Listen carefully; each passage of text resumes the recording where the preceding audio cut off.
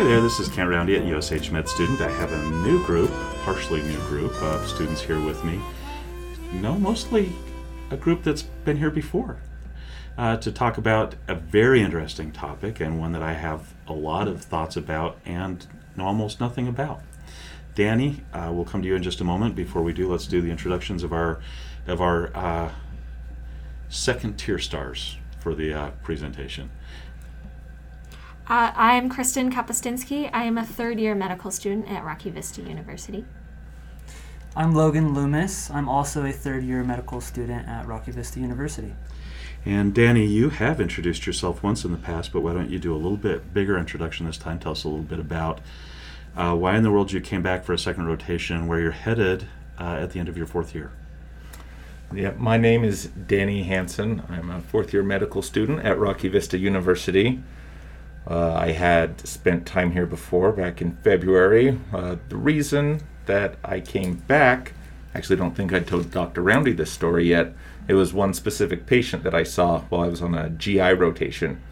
And I saw that the patient had paranoid schizophrenia as one of their diagnoses, and I just remember thinking that I wanted to spend a little more time with that population to make sure there's not other ways that I should be helping. And you know, I thought you came back just because you liked us so much. But no, you want to learn. What kind of student are you? A good one, I think. A good one, I hope. All right, so Danny, how in the world did you come up with this topic originally? Because you're now, I think, 6-7 months after you originally developed the topic. What was on your mind when you did choose this the first time? When I had chosen it, there was a patient that we were interacting with who had an episode of depersonalization and in the dissociative disorders spectrum, and it was something that was fascinating and I didn't know much about and still might not, but I was going to say I don't know much about it either. Yeah. And I just spent the last 3 hours reviewing what I didn't know in the DSM. How about if we tackle that? Yeah. Now, I want to go back, though, when I was much younger and perhaps even less impressionable. There was a story about a woman named Sybil. The story was published, or I think the book came out in 1973, and it was a, quote, true story of a woman possessed by 16 separate personality disorders. And if you look a little bit later, you'll see an NPR story saying that the woman who wrote the book said it was a fake, or who the story was about say that she didn't actually have these symptoms. I've struggled with this condition because it seems like maybe seizure disorders explain these kinds of symptoms, or schizophrenia describes these kinds of symptoms, or PTSD describes these symptoms, more than a label dissociative identity disorder. So I've really struggled with this, and I think you are going to try and make the case that I need to open my mind and be more impressionable. Yes. Should we see how we can do that? Let's do that. All right. So let's start with the diagnostic criteria. The DSM-5 has 5 different criteria. The first 2 seem to be the key aspects of this, and then the 4th and the 5th are some of the exclusionary kinds of items. So why don't you start with that A criteria and explain what I think is probably the key part of dissociative identity disorder, what separates it from, or what makes it like, everything else in the DSM. Let's see what you got to say. So for the A criteria for the dissociative identity disorder, it would be a disruption in their perceived sense of identity with 2 or more distinct personality states. And then there's a discontinuity in their sense of self.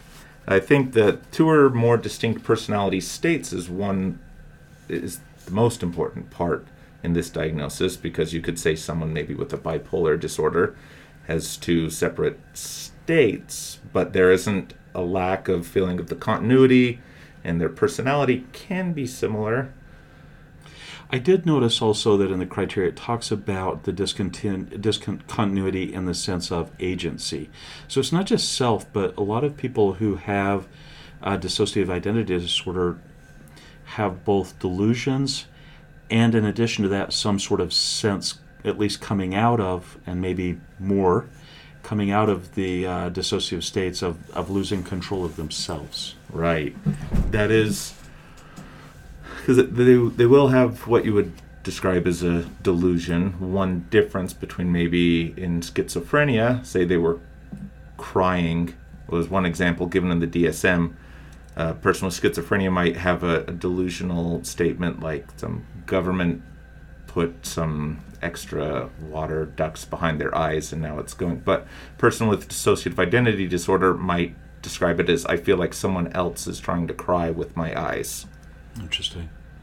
I like that. And I think as we look at maybe the delusions, we had an article, I think we both looked at one point, the Martinez article, and we'll talk about maybe the differences or similarities between delusions that pop up in DID and schizophrenia spectrum disorders, or SSDs. Yeah. All right, so that's the A criteria, and that change needs to involve changes in affect, changes in behavior, changes in consciousness, changes in memory, changes in perception, changes in cognition or motor and sensory function. Now again, I'm looking at this going, I work in a world with schizophrenia. That still sounds like schizophrenia to me, right? Right. But it's not. Right. We're going to keep working on that. Yeah. Make the distinctions. Okay, the B criteria is maybe another distinguishing factor of this discussion. Tell me about the B criteria. In the B criteria, we're going to have some recurrent gaps in recall that's inconsistent with just ordinary forgetting. They're going to have periods of time that they don't remember, which in schizophrenia, they usually, if you ask them about what they were having delusions about earlier, they can tell you about it and remember, whereas here they wouldn't be able to. I have had some patients where I think when they're very, very sick with schizophrenia symptoms, their illness has been exacerbated by medication non-adherence, perhaps by infections that have worsened symptoms of psychosis. My patients will sometimes talk about those periods of time where they don't remember as well.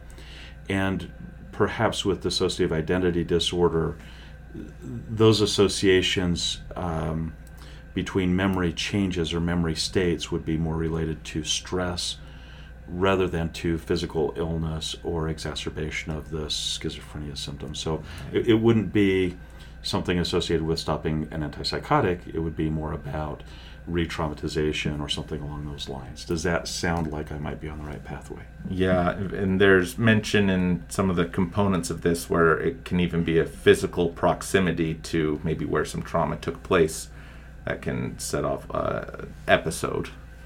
Now, you mentioned before some different types of amnesia that can pop up in these recall gaps, because this is an amnesia symptom, right? Right. What types of amnesia might somebody expect if they are working with somebody with DID?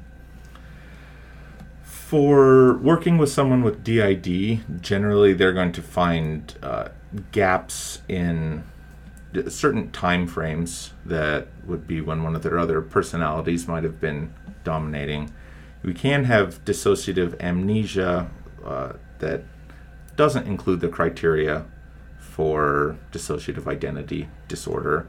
And Okay, there are some... I want to punctuate that. I'm going to interrupt very, very quickly. So within this section, there are a couple of other diagnoses.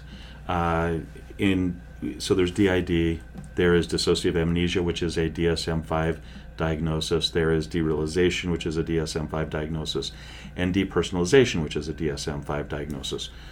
Interestingly enough, the three that I mentioned in addition to DID, those can show up as well as symptoms in DID, right? And then they also have a standalone diagnosis. So when you're talking about dissociative amnesia, you might meet the criteria for dissociative amnesia, but you would also potentially be better described as having dissociative identity disorder if the other criteria for DID are met. Right. Does that sound right? That sounds perfect. Okay, so go ahead and start over. I totally interrupted you. So start over with this this idea you were explaining about dissociative amnesia and how it might fit in DID or stand alone. Right. So in DID, a lot of their gaps in memory will be from certain time frames. There are examples where it can come on very quickly. They'll be shopping and notice items in their grocery cart that they didn't remember putting in there. Or it can be during longer periods of time. Say they have a dissociative fugue and they've traveled halfway across the country and it's lasted several days with another personality. So it can come in and out pretty quickly, but it'll be a time frame that... A discrete time frame. a discrete time frame. Okay. And now what are the 5 types of amnesia that you might expect? Again, I think I interrupted that. Yeah, and this was listed under the standalone dissociative amnesia criteria, or that diagnosis. Uh-huh. So we had a localized type of amnesia where the patient has recall for none of the events that occurred in a particular time frame, so like during a wartime battle. So that would be a localized or circumscribed.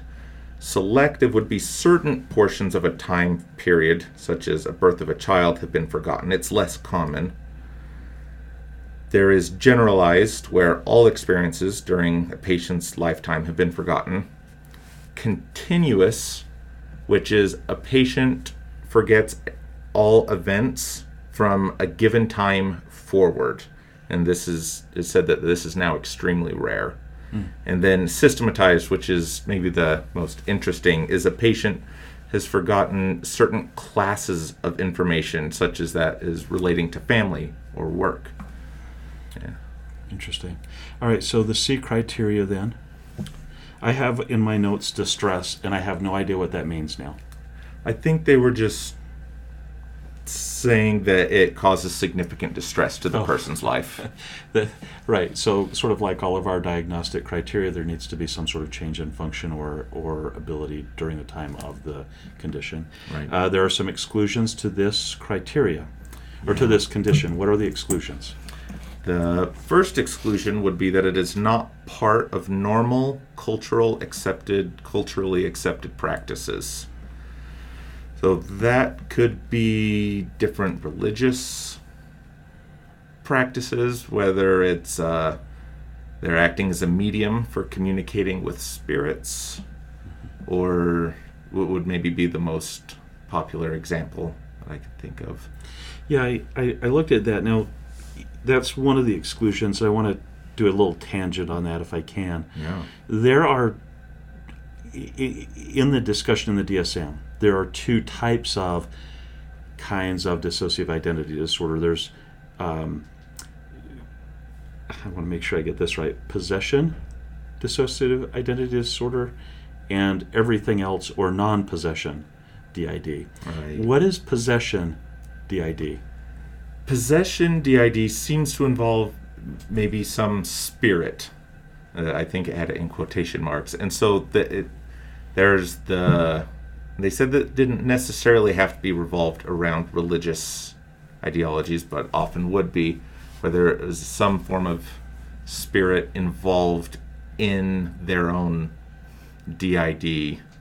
I think when I read through it, it said something along the lines of, an example would be a person in a small town suddenly started taking on the characteristics of a person who had died many years before, Right. using the same voice, using the same kinds of behaviors, and that would be an example of possession DID, right? Right. And it's interesting because, correct me if I'm wrong, I didn't see possession DID.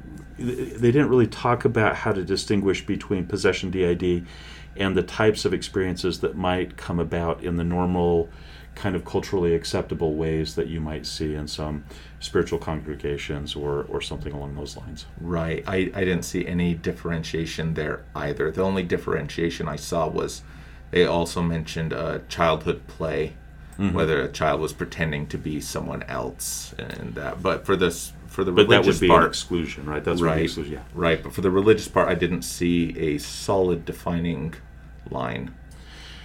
The 5th criteria is substances, and I'm not sure why I wrote that either. Substances and seizures.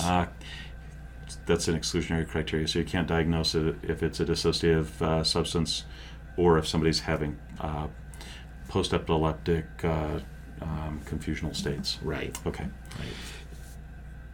Men and women are different in the way they present. What are those differences?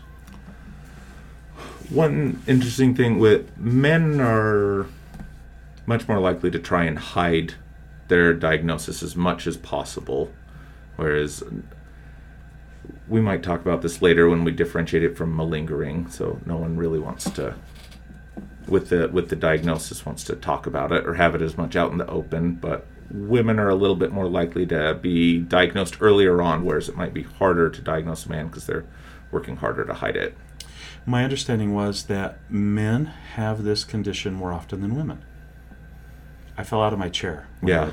I had no idea. And I think women, the reason why I was under the misperception was that we see women showing up more often in treatment centers, but we don't see men showing up there. We see them showing up in prison. Right. And I didn't fully understand that. Did you get any read on why that might be happening? I didn't, only that they mentioned that it's probably underdiagnosed for men because of the extra efforts they might go through to hide it. In all fairness, I think they relied on a very small population sample to try and figure out this number, so I don't know that these numbers are anything we can really hang on to yet. Right. Let's see. Suicide. I There, was surprised by this, too. yeah, there's a much higher risk of suicide in these patients. And as I understood, maybe that when they're in their, I don't know, say original or their baseline personality, that if they realize that they are having this disorder, that it's scary. Yeah, I couldn't get a read on which state might lead to the suicide. I was shocked by the number. 70% of at least some population, I don't know if it's the entire population or a group that they identified that had come for help, not entirely sure what this is, Right. but 70% of that group had attempted suicide, often multiple attempts. That's a lot of suicidality. That's a very high rate. Factors that might help us. Two other things we should probably talk about. We talked about dissociative amnesia a little bit. We talked about how there is a diagnosis for that alone that wouldn't include the other criteria. And then we talked about that A criteria, which is the change in personality state, right? Tell me the difference between derealization and depersonalization, or tell me what either are. Don't tell me the difference. Teach me what they are. Yeah, so depersonalization and derealization are very interesting to me. So when we think depersonalization, it's when someone feels they aren't attached to their own body or they're outside of their own body. They can maybe say, I know that I have feelings, but I am not feeling them. They might even say, I am a different person. Or they wouldn't say, I am a different person. They would say, as if I were a different person. Whereas in dissociative identity disorder, they'd say they were a different person, not as if they were. And then derealization, so depersonalization, you don't feel connected to yourself. Derealization, you don't feel connected to the reality around you. That can be physical. You can see objects that might appear more two-dimensional than they should, or exaggerated three-dimensional. There can be some perceiving time can either go too fast or too slow. And interestingly enough, it's approximately 1/2 of all adults in the U.S. have experienced at least one lifetime episode of depersonalization or derealization, but a lifetime prevalence that meets the criteria is only 2%. And both of these can happen in dissociative identity disorder. Right. Does it happen at any specific time? I was under the impression that maybe this happens when you're coming out of a second personality state back to an original personality state, but it wasn't clear to me. It wasn't clear to me either coming out or maybe going in if they remembered the beginning of the loss of the memory. Was one way I read it. And then an important thing that may show up on exams if it's talking about depersonalization or derealization, if they are having one of these episodes not part of a dissociative identity disorder, their reality testing will remain intact. So if you are doing reality testing with them, that won't be altered. Which I have a little bit of a difficult time with because, and we're going to talk about this in a moment, delusions are very common in DID. Right. Very common. Right. In fact, one of the articles that I read was the Martinez article. This is a recent article, 2021, where a group, I think out of a couple of different countries, but led by Martinez, who was in England, tried to see if there were clear differences between delusions in DID versus schizophrenia spectrum disorders, SSDs. And at the end of the p-hacking, I think what I read was it's hard to tell the difference between all comers who have delusions. Maybe the people who have dissociative identity disorder are a little bit more, have greater conviction about their delusions. But I'm struggling. Yeah. Delusions are common in schizophrenia and DID. Right. So how do you help me understand the reality testing part coming out of derealization? Any ideas? From my understanding is, if it's not a part of the, because I don't think that reality testing was intact in dissociative identity disorder. But it is in derealization. In derealization, standing alone. Okay. And That's helpful. in my understanding of in reality testing would be testing someone's understanding of what's going on in the world around them versus what they feel is going on in the world around them. And if those two line up, their reality testing is intact. Or if they say it feels like this, but I know it's this, that would probably be intact reality testing as well, right? Okay. Right.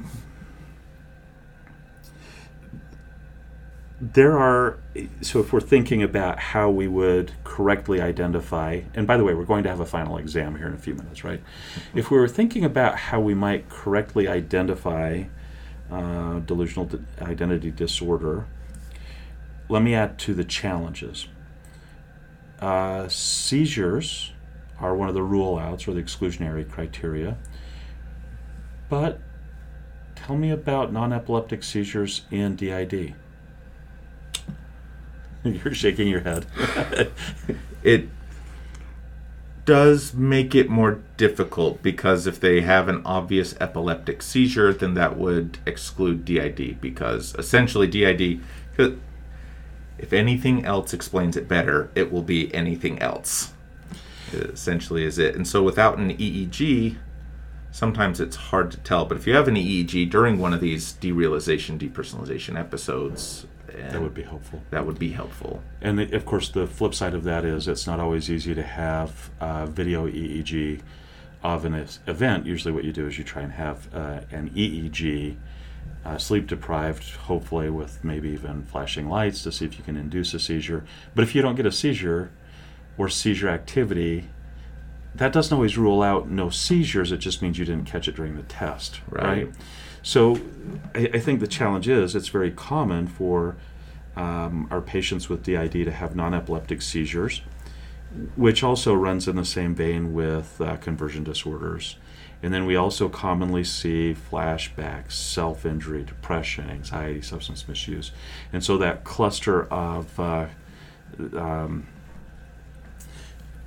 that conversion cluster, right? It could be difficult to tell apart. Yeah, and that's even a good point. The DSM specifically says in there that dissociative disorders are placed next to, but not part of, the trauma and stressor-related disorders, reflecting the close relationship between these diagnostic classes. So if I had someone who I was trying to differentiate between, and they had no history that we knew of any PTSD or anything that's really common with DID, then I might continue looking even harder for some physiologic reason. Yeah, so I was intrigued by that as well. I think you're bringing up the point that DID is there's a strong association, much like there is in the conversion disorders, much like there is in borderline personality disorder, much like there is in schizophrenia. The childhood abuse / maltreatment, or going through a significantly prolonged and painful process that's not intentionally, I'm not sure intentionally traumatic is the way of saying it, but something like maybe a medical condition that takes a very long time to treat and requires a lot of painful interventions that goes over a long period of time. Those seem to be risk factors for DID, right? Really common risk factors. I think they said it was rare to see DID outside of someone who had those risk factors with them. You're not usually going to see it develop in a middle-aged person with no prior history. Yeah, with no traumatic history. And without the significant medical event, I think, is what they relied on. Although I think if you could imagine something that would be like a prolonged medical event that an adolescent would go through, maybe a difficult-to-treat tumor, Right. perhaps maybe some sort of cardiac malformation that required multiple surgeries at a certain age. Those kinds of things would potentially lend itself to the condition. Right. Now, one of the other caveats that I think I saw was that you have to have had the trauma, but it doesn't mean it shows up within a few years. It can, but you might have somebody that's in their, I think I read, in their 80s who has DID symptoms for the first time, but you had to have that comorbid trauma history, right? Right. Yeah, that's the way that I understood it as well. And then, again, that they mentioned sometimes it comes up so many years later. If it's the first time that they might have come close, whether it's physically to something that reminded them or the place where some trauma happened, then that might also be a catalyst. One of the things I thought was interesting and I thought was valuable in the Martinez paper, for example, was that in their comparison to schizophrenia spectrum or psychosis spectrum disorders, there is a lot more trauma in DID than in schizophrenia. But clearly this narrative that is developing is that childhood trauma is affecting schizophrenia. And even with that, this is more. Right. This one, it's not essential, but I would say that it's coming close to essential to make the diagnosis where not necessarily in schizophrenia. There are a couple of differences in the way that ages present. So we talked about men and women being somewhat different in the way they present. The DSM, the person who authored that section, said, hey, anybody can see the change in the personality state. But in children, it's not so common to see that change in personality state. The personalities aren't so distinct. Right. How do we pick it up in children? How would you identify this in children? Well, in children, that was really hard too. And that was another thing. It's a good point. They bring up that not all different personality states are dramatically different. That some of them, it can be a little harder to tell the difference between different personality states, and especially children who are doing make-believe or pretend playing, or they might be a character, or maybe an actor, or something that us, I don't know. Did any of you guys have imaginary friends when you were kids? I didn't. I'm not creative enough to even get out the crayons and write on the walls. I didn't have much of that stuff going on. No. And children, I children are like a black box, let's be honest. Yeah. Aren't they just little adults? Yeah, there's no Isn't differences. that what we're taught in medical school? Just No little differences. Adults? Not at all. By the way, anybody that's listening and doesn't hear the intended humor in my voice, that is absolutely wrong. They are not little adults. Am I correct on that? You're taught that at least once? At least. Changing gears just a little bit, and I think Kristen and Logan are now going to be jumping in a little bit more. The differential that's listed in the DSM is extensive. PTSD, major depressive disorder, bipolar disorder, psychotic spectrum disorders, substance misuse disorders, personality disorders, conversion disorders, seizure disorders, factitious and malingering disorders. I don't recall seeing a differential that long anywhere else in the DSM. My memory isn't great, but that seemed to be really long to me. Yeah. You said something that caught my attention a great deal. One of the things that we try to do in preparation for the podcasts is have a discussion that is helpful in terms of shelf yield. How many questions did you find where dissociative identity disorder was the correct answer in your test prep? In my test prep, it did come across a couple of times, more often as a distractor answer. Not just more often, much more. Significantly, yeah.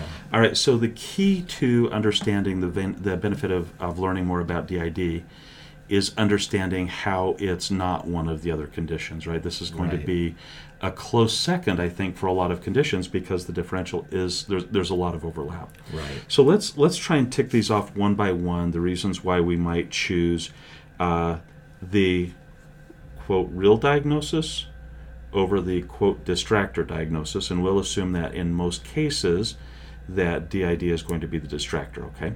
So first one, PTSD. Who's got this one? How would you be able to pick up the differences between PTSD and DID on a shelf question?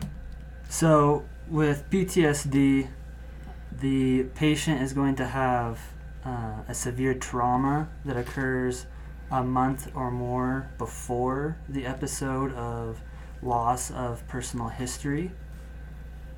And in the question, you would be looking for a situation with that trauma. So you also have that, generally speaking, with DID. I think we got to find a better distinguisher. Any ideas? It seems, from my understanding of PTSD, there will be more of maybe a sense of impending doom. Maybe not impending doom, but feeling like they're closing in or uncomfortable with certain situations. Whereas in DID, they sometimes are perfectly comfortable with changes in what's going on. How about if we think about it this way, and I'm not sure this is the right answer either. With PTSD, there are a number of physical symptoms, right? The reliving experiences. Those are somewhat panic-like in nature, generalized anxiety in nature, and so forth. In DID, there's clearly comorbidity, but I think rather than having the physiological symptoms, I think it's more likely to have the emotional symptoms or the switch in state. Right. So maybe we think about the response to trauma being somewhat different in DID rather than in PTSD. So rather than all the physical symptoms and the nightmares, which I think would be common, the reliving experiences, which would be common in PTSD, we're looking for a state or a personality change. Right. I'm wondering if that's the distinction. Any ideas on that? Yeah, that's my understanding. And in questions on shelf type exams, it seems like in PTSD, the question would be more focused on a single event that was traumatic that the person might be reliving. Whereas for DID, I feel like there isn't quite as much focus on a single trauma event, but you might hear a history of repeated traumas, but there isn't necessarily a trigger and there isn't necessarily a reliving experience. I like that a lot. And if there is a response to the quote trigger, it's going to be go to the other emotional state, dissociate, so to speak. Right. And then the other emotional state might not be bothered as much because there is a dissociative amnesia component surrounding the trauma. Whereas in PTSD, there's sometimes a big focus on the trauma. Whereas dissociative, they're trying to dissociate from the event and not think about it. Not have to live that moment. Right. All right. Major depressive disorder. Who has that one? Sure, we wrote that one down. Hold on. Let me see if I can pull this off.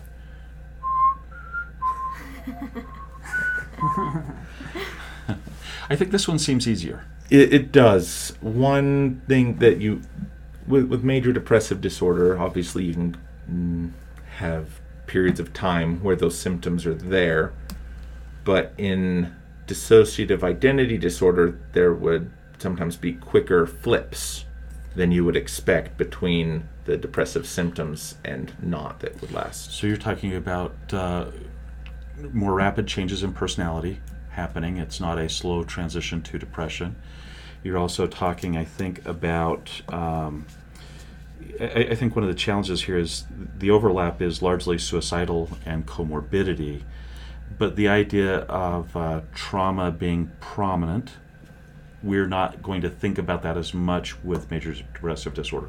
Undoubtedly, you're increasing undoubtedly, there's research out there that I have not become aware of, where ACEs, adverse childhood events, have increased the possibility of major depressive disorder in adolescence and adulthood, right? I'm guessing it's out there. But that's not going to be the way that the major depressive disorder questions are going to be phrased. Right. And the suicidality is probably going to be in response to trauma or state change with DID and suicidality is going to be more about hopelessness, maybe, Right. with major depressive disorder, maybe.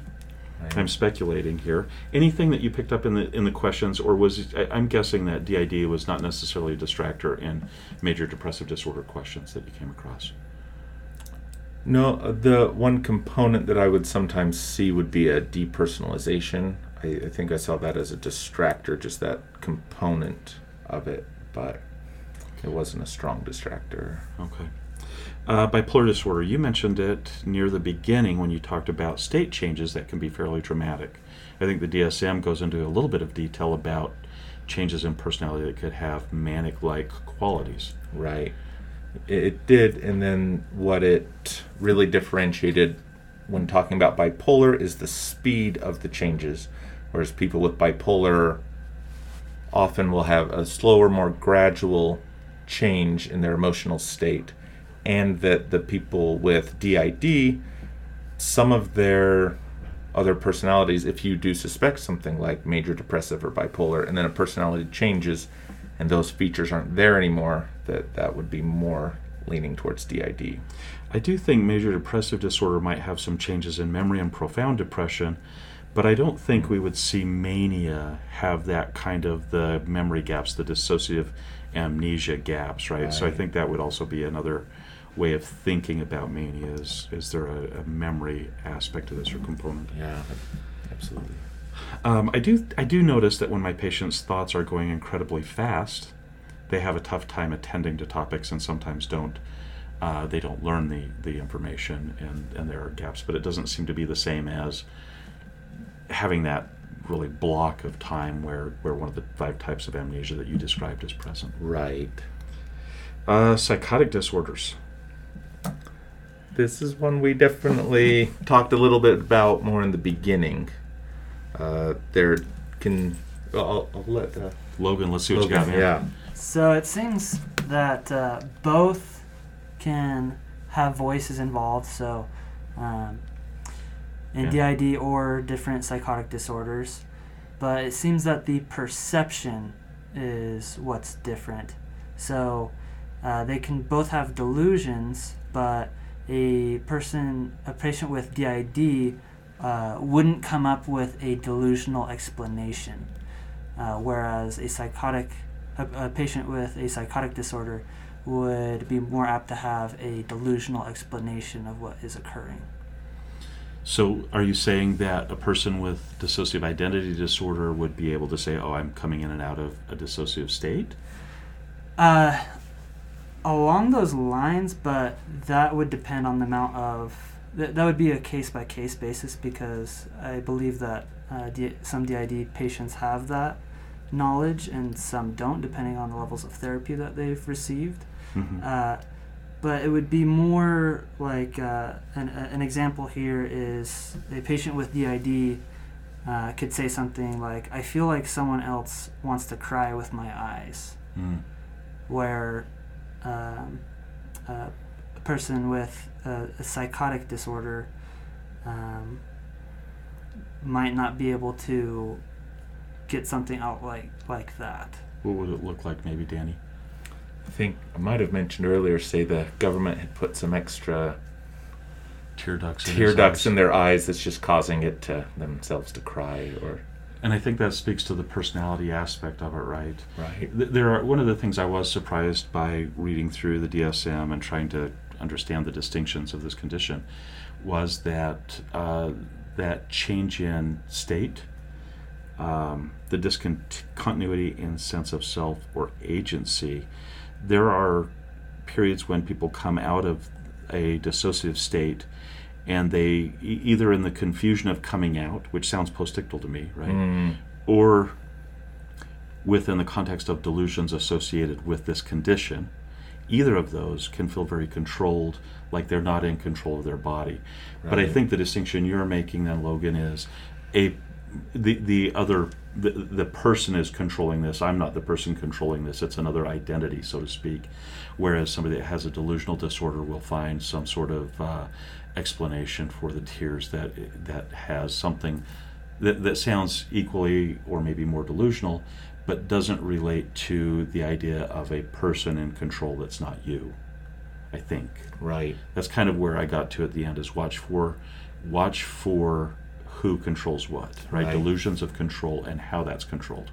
And that's really interesting too. In the section on derealization, particularly, it was saying that patients who are experiencing these episodes might say, I feel like I'm going crazy, or they're concerned about going, quote, crazy, and worried about long-term brain damage. Whereas someone maybe with a psychosis would be assuming that it's aliens have been possessing them or other outside forces acting on them versus themselves, something being wrong with them. Interesting. That does speak somewhat to the insight of schizophrenia. I have also wondered about negative symptoms being maybe one of the things that would help differentiate between DID and schizophrenia. Very difficult for me to know that, though. Right. Substance misuse. I think this one feels a little bit like we're going to see the substance misuse as a stem, right? Where we actually have in the stem of the information that something has been used, right? But maybe not. Let's see, Logan, do you have some information for us on this? I didn't look at this. So we did actually look a little bit into this, and certain drugs can lead you to feel dissociated in various ways. I know ketamine is one of the big ones. And so you may get a question stem where there's multi-drug use, or they have access to sort of prescription type drugs and are using them that way. But to differentiate it from DID in a question, I know that the ketamine episodes will last a lot less time. So depending on how much you give, it's probably only about an hour or so. But with DID, those episodes can last who knows how long, days, weeks maybe. And as far as I know, some patients will remember their ketamine use a little bit better. I think on all of these I'm like skeptical, right? You can tell that I'm like, well, wait a minute, I'm not really sure that's a difference. But on this one, so I think PCP also has some dissociative properties, and there were some interesting studies done, I want to say by a guy named either Ruby or Luby, and it's escaping me. These were done in the 50s and the 60s using dissociative anesthetics to try and mimic schizophrenia negative symptoms through glutamate pathways, right?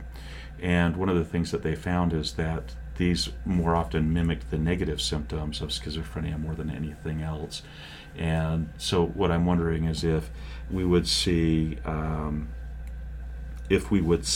more of a focus on, with the dissociative anesthetics, negative symptom kinds of things. Again, something like we would see with schizophrenia that wouldn't be necessarily present in DID.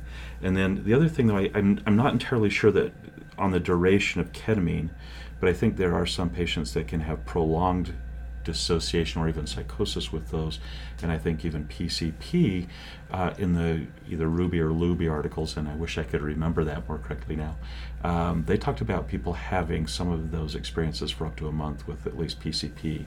So I think you're going to have to look for STEM questions about multi-substance use, but again, if you go back to the criteria, that's a common co-occurring or comorbid condition with this situation. But I think the test questions are still probably going to focus on like what you're talking about with the substance misuse, and that should lead you towards a dissociative anesthetic rather than maybe towards schizophrenia or towards DID. Yeah. But I would miss these questions. I'm just going to say that now. I would agree with that. Like I said, I had 1 to 2 practice questions where it was the right answer to be one of these disorders, and that was in practice, and on the actual exam it was a distractor 2 or 3 times, but never the right one. You think? And I think I'm pretty sure because I had researched this topic, I was pretty sure I had it. But it like you said, any time where drugs is an alternative option, then you go with the alternative option. I think I read too about some anti-muscarinic agents that some people might abuse that have induced derealization episodes. Interesting. What were they? Do you remember? I couldn't. This is Conversion disorder. Let's go to the next one. Who has this one? I'm not sure we assigned it. Let's see.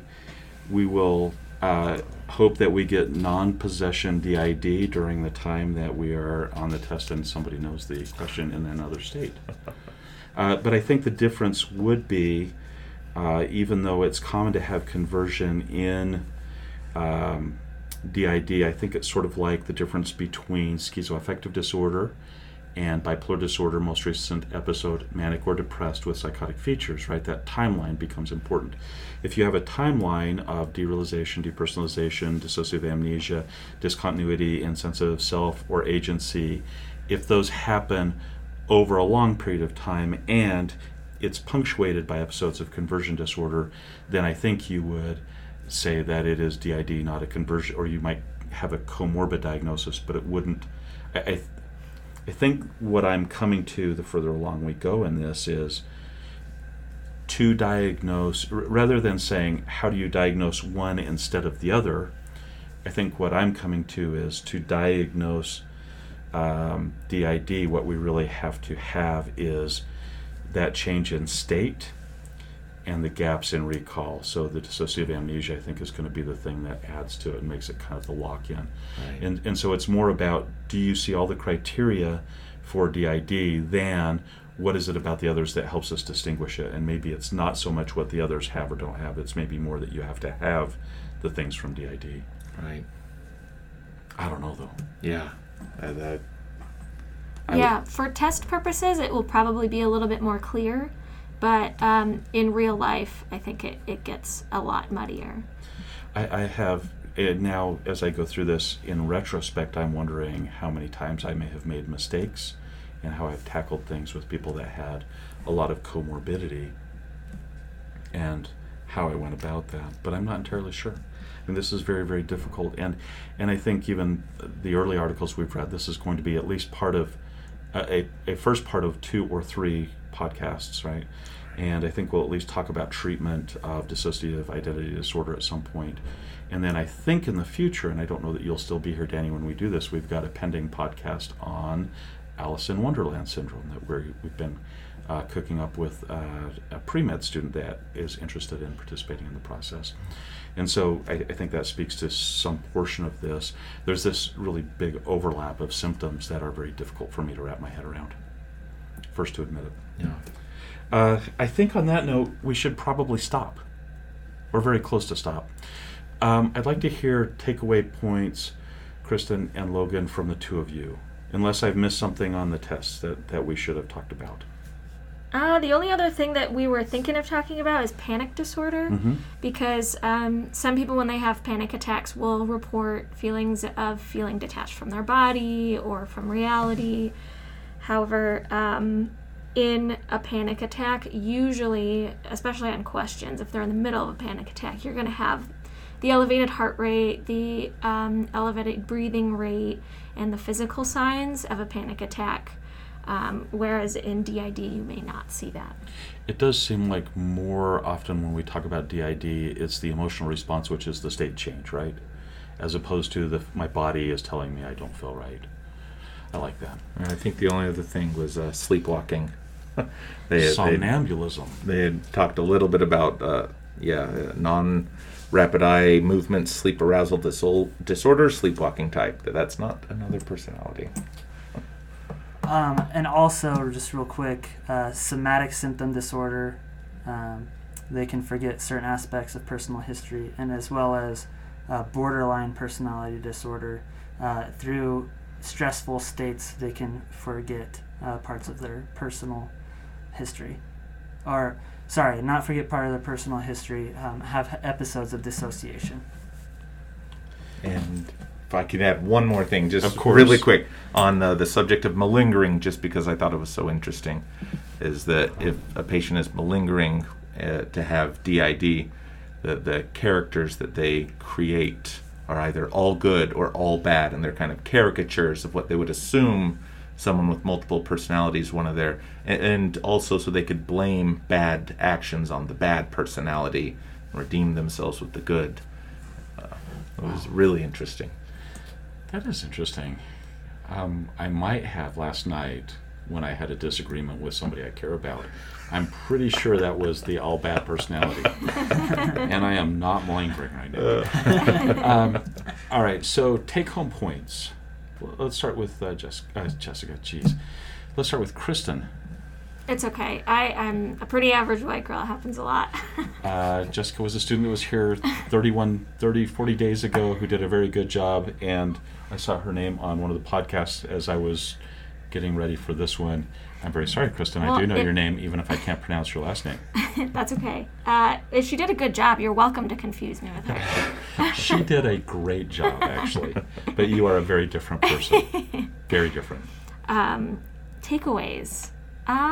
Really, just my biggest takeaway was how a lot of these things overlap so much, and how difficult it is to work in this field and be able to give people correct diagnoses, and that this is probably part of the reason why people can go through 4 or 5 different diagnoses with their doctors before they really nail down what's going on with them.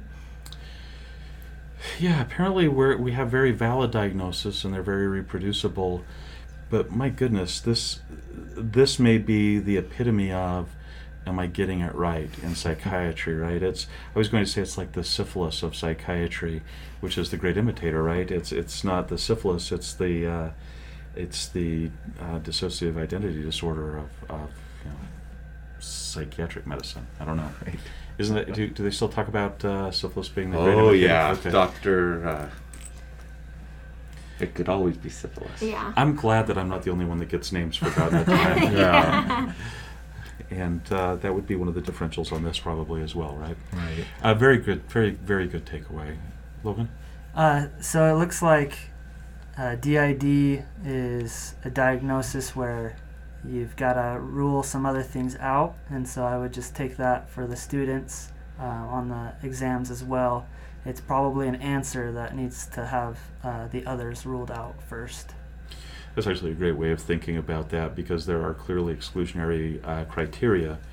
And I think I'll also add the flip side to that is it seems to include a lot of other things. So if you had the choice between DID and dissociative amnesia, you'd have to add something to DID or to dissociative amnesia to get a DID diagnosis, if that makes sense. So it's both the exclusionary and the inclusionary. You have to have all of it, but I really like that.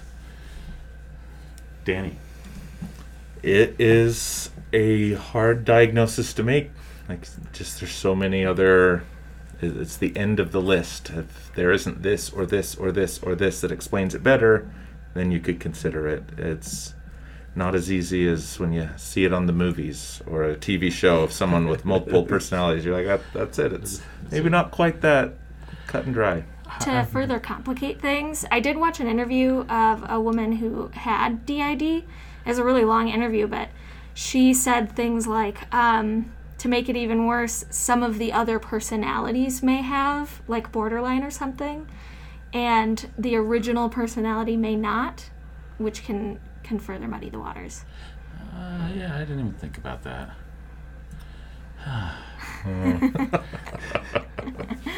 Danny, anything else? That is it from me. All right, so here's my takeaway. Oh my gosh. I think that's my takeaway. So again, I've had a tough time with this diagnosis because, even when you look at some of the articles online and the empirical validation, you wonder if they're doing enough EEGs on the patient population that they're looking at, because to me this sounds like a seizure, right? But then again, as you start looking at aberrant pathways that may be involved in perception, this starts to get a lot more fascinating, right? And I think when Eli comes back and does his podcast on Alice in Wonderland syndrome, which speaks a lot to some of the derealization, depersonalization syndrome symptoms, I'm not surprised that there's a discontinuity in sense of self or agency when you have symptoms like that and they seem to be neurologically driven. Now, why there would be such this huge aspect of childhood trauma playing into that, I don't understand, right? And that it's not immediately apparent to me why that might be epigenetic. is probably because I simply don't understand enough, right?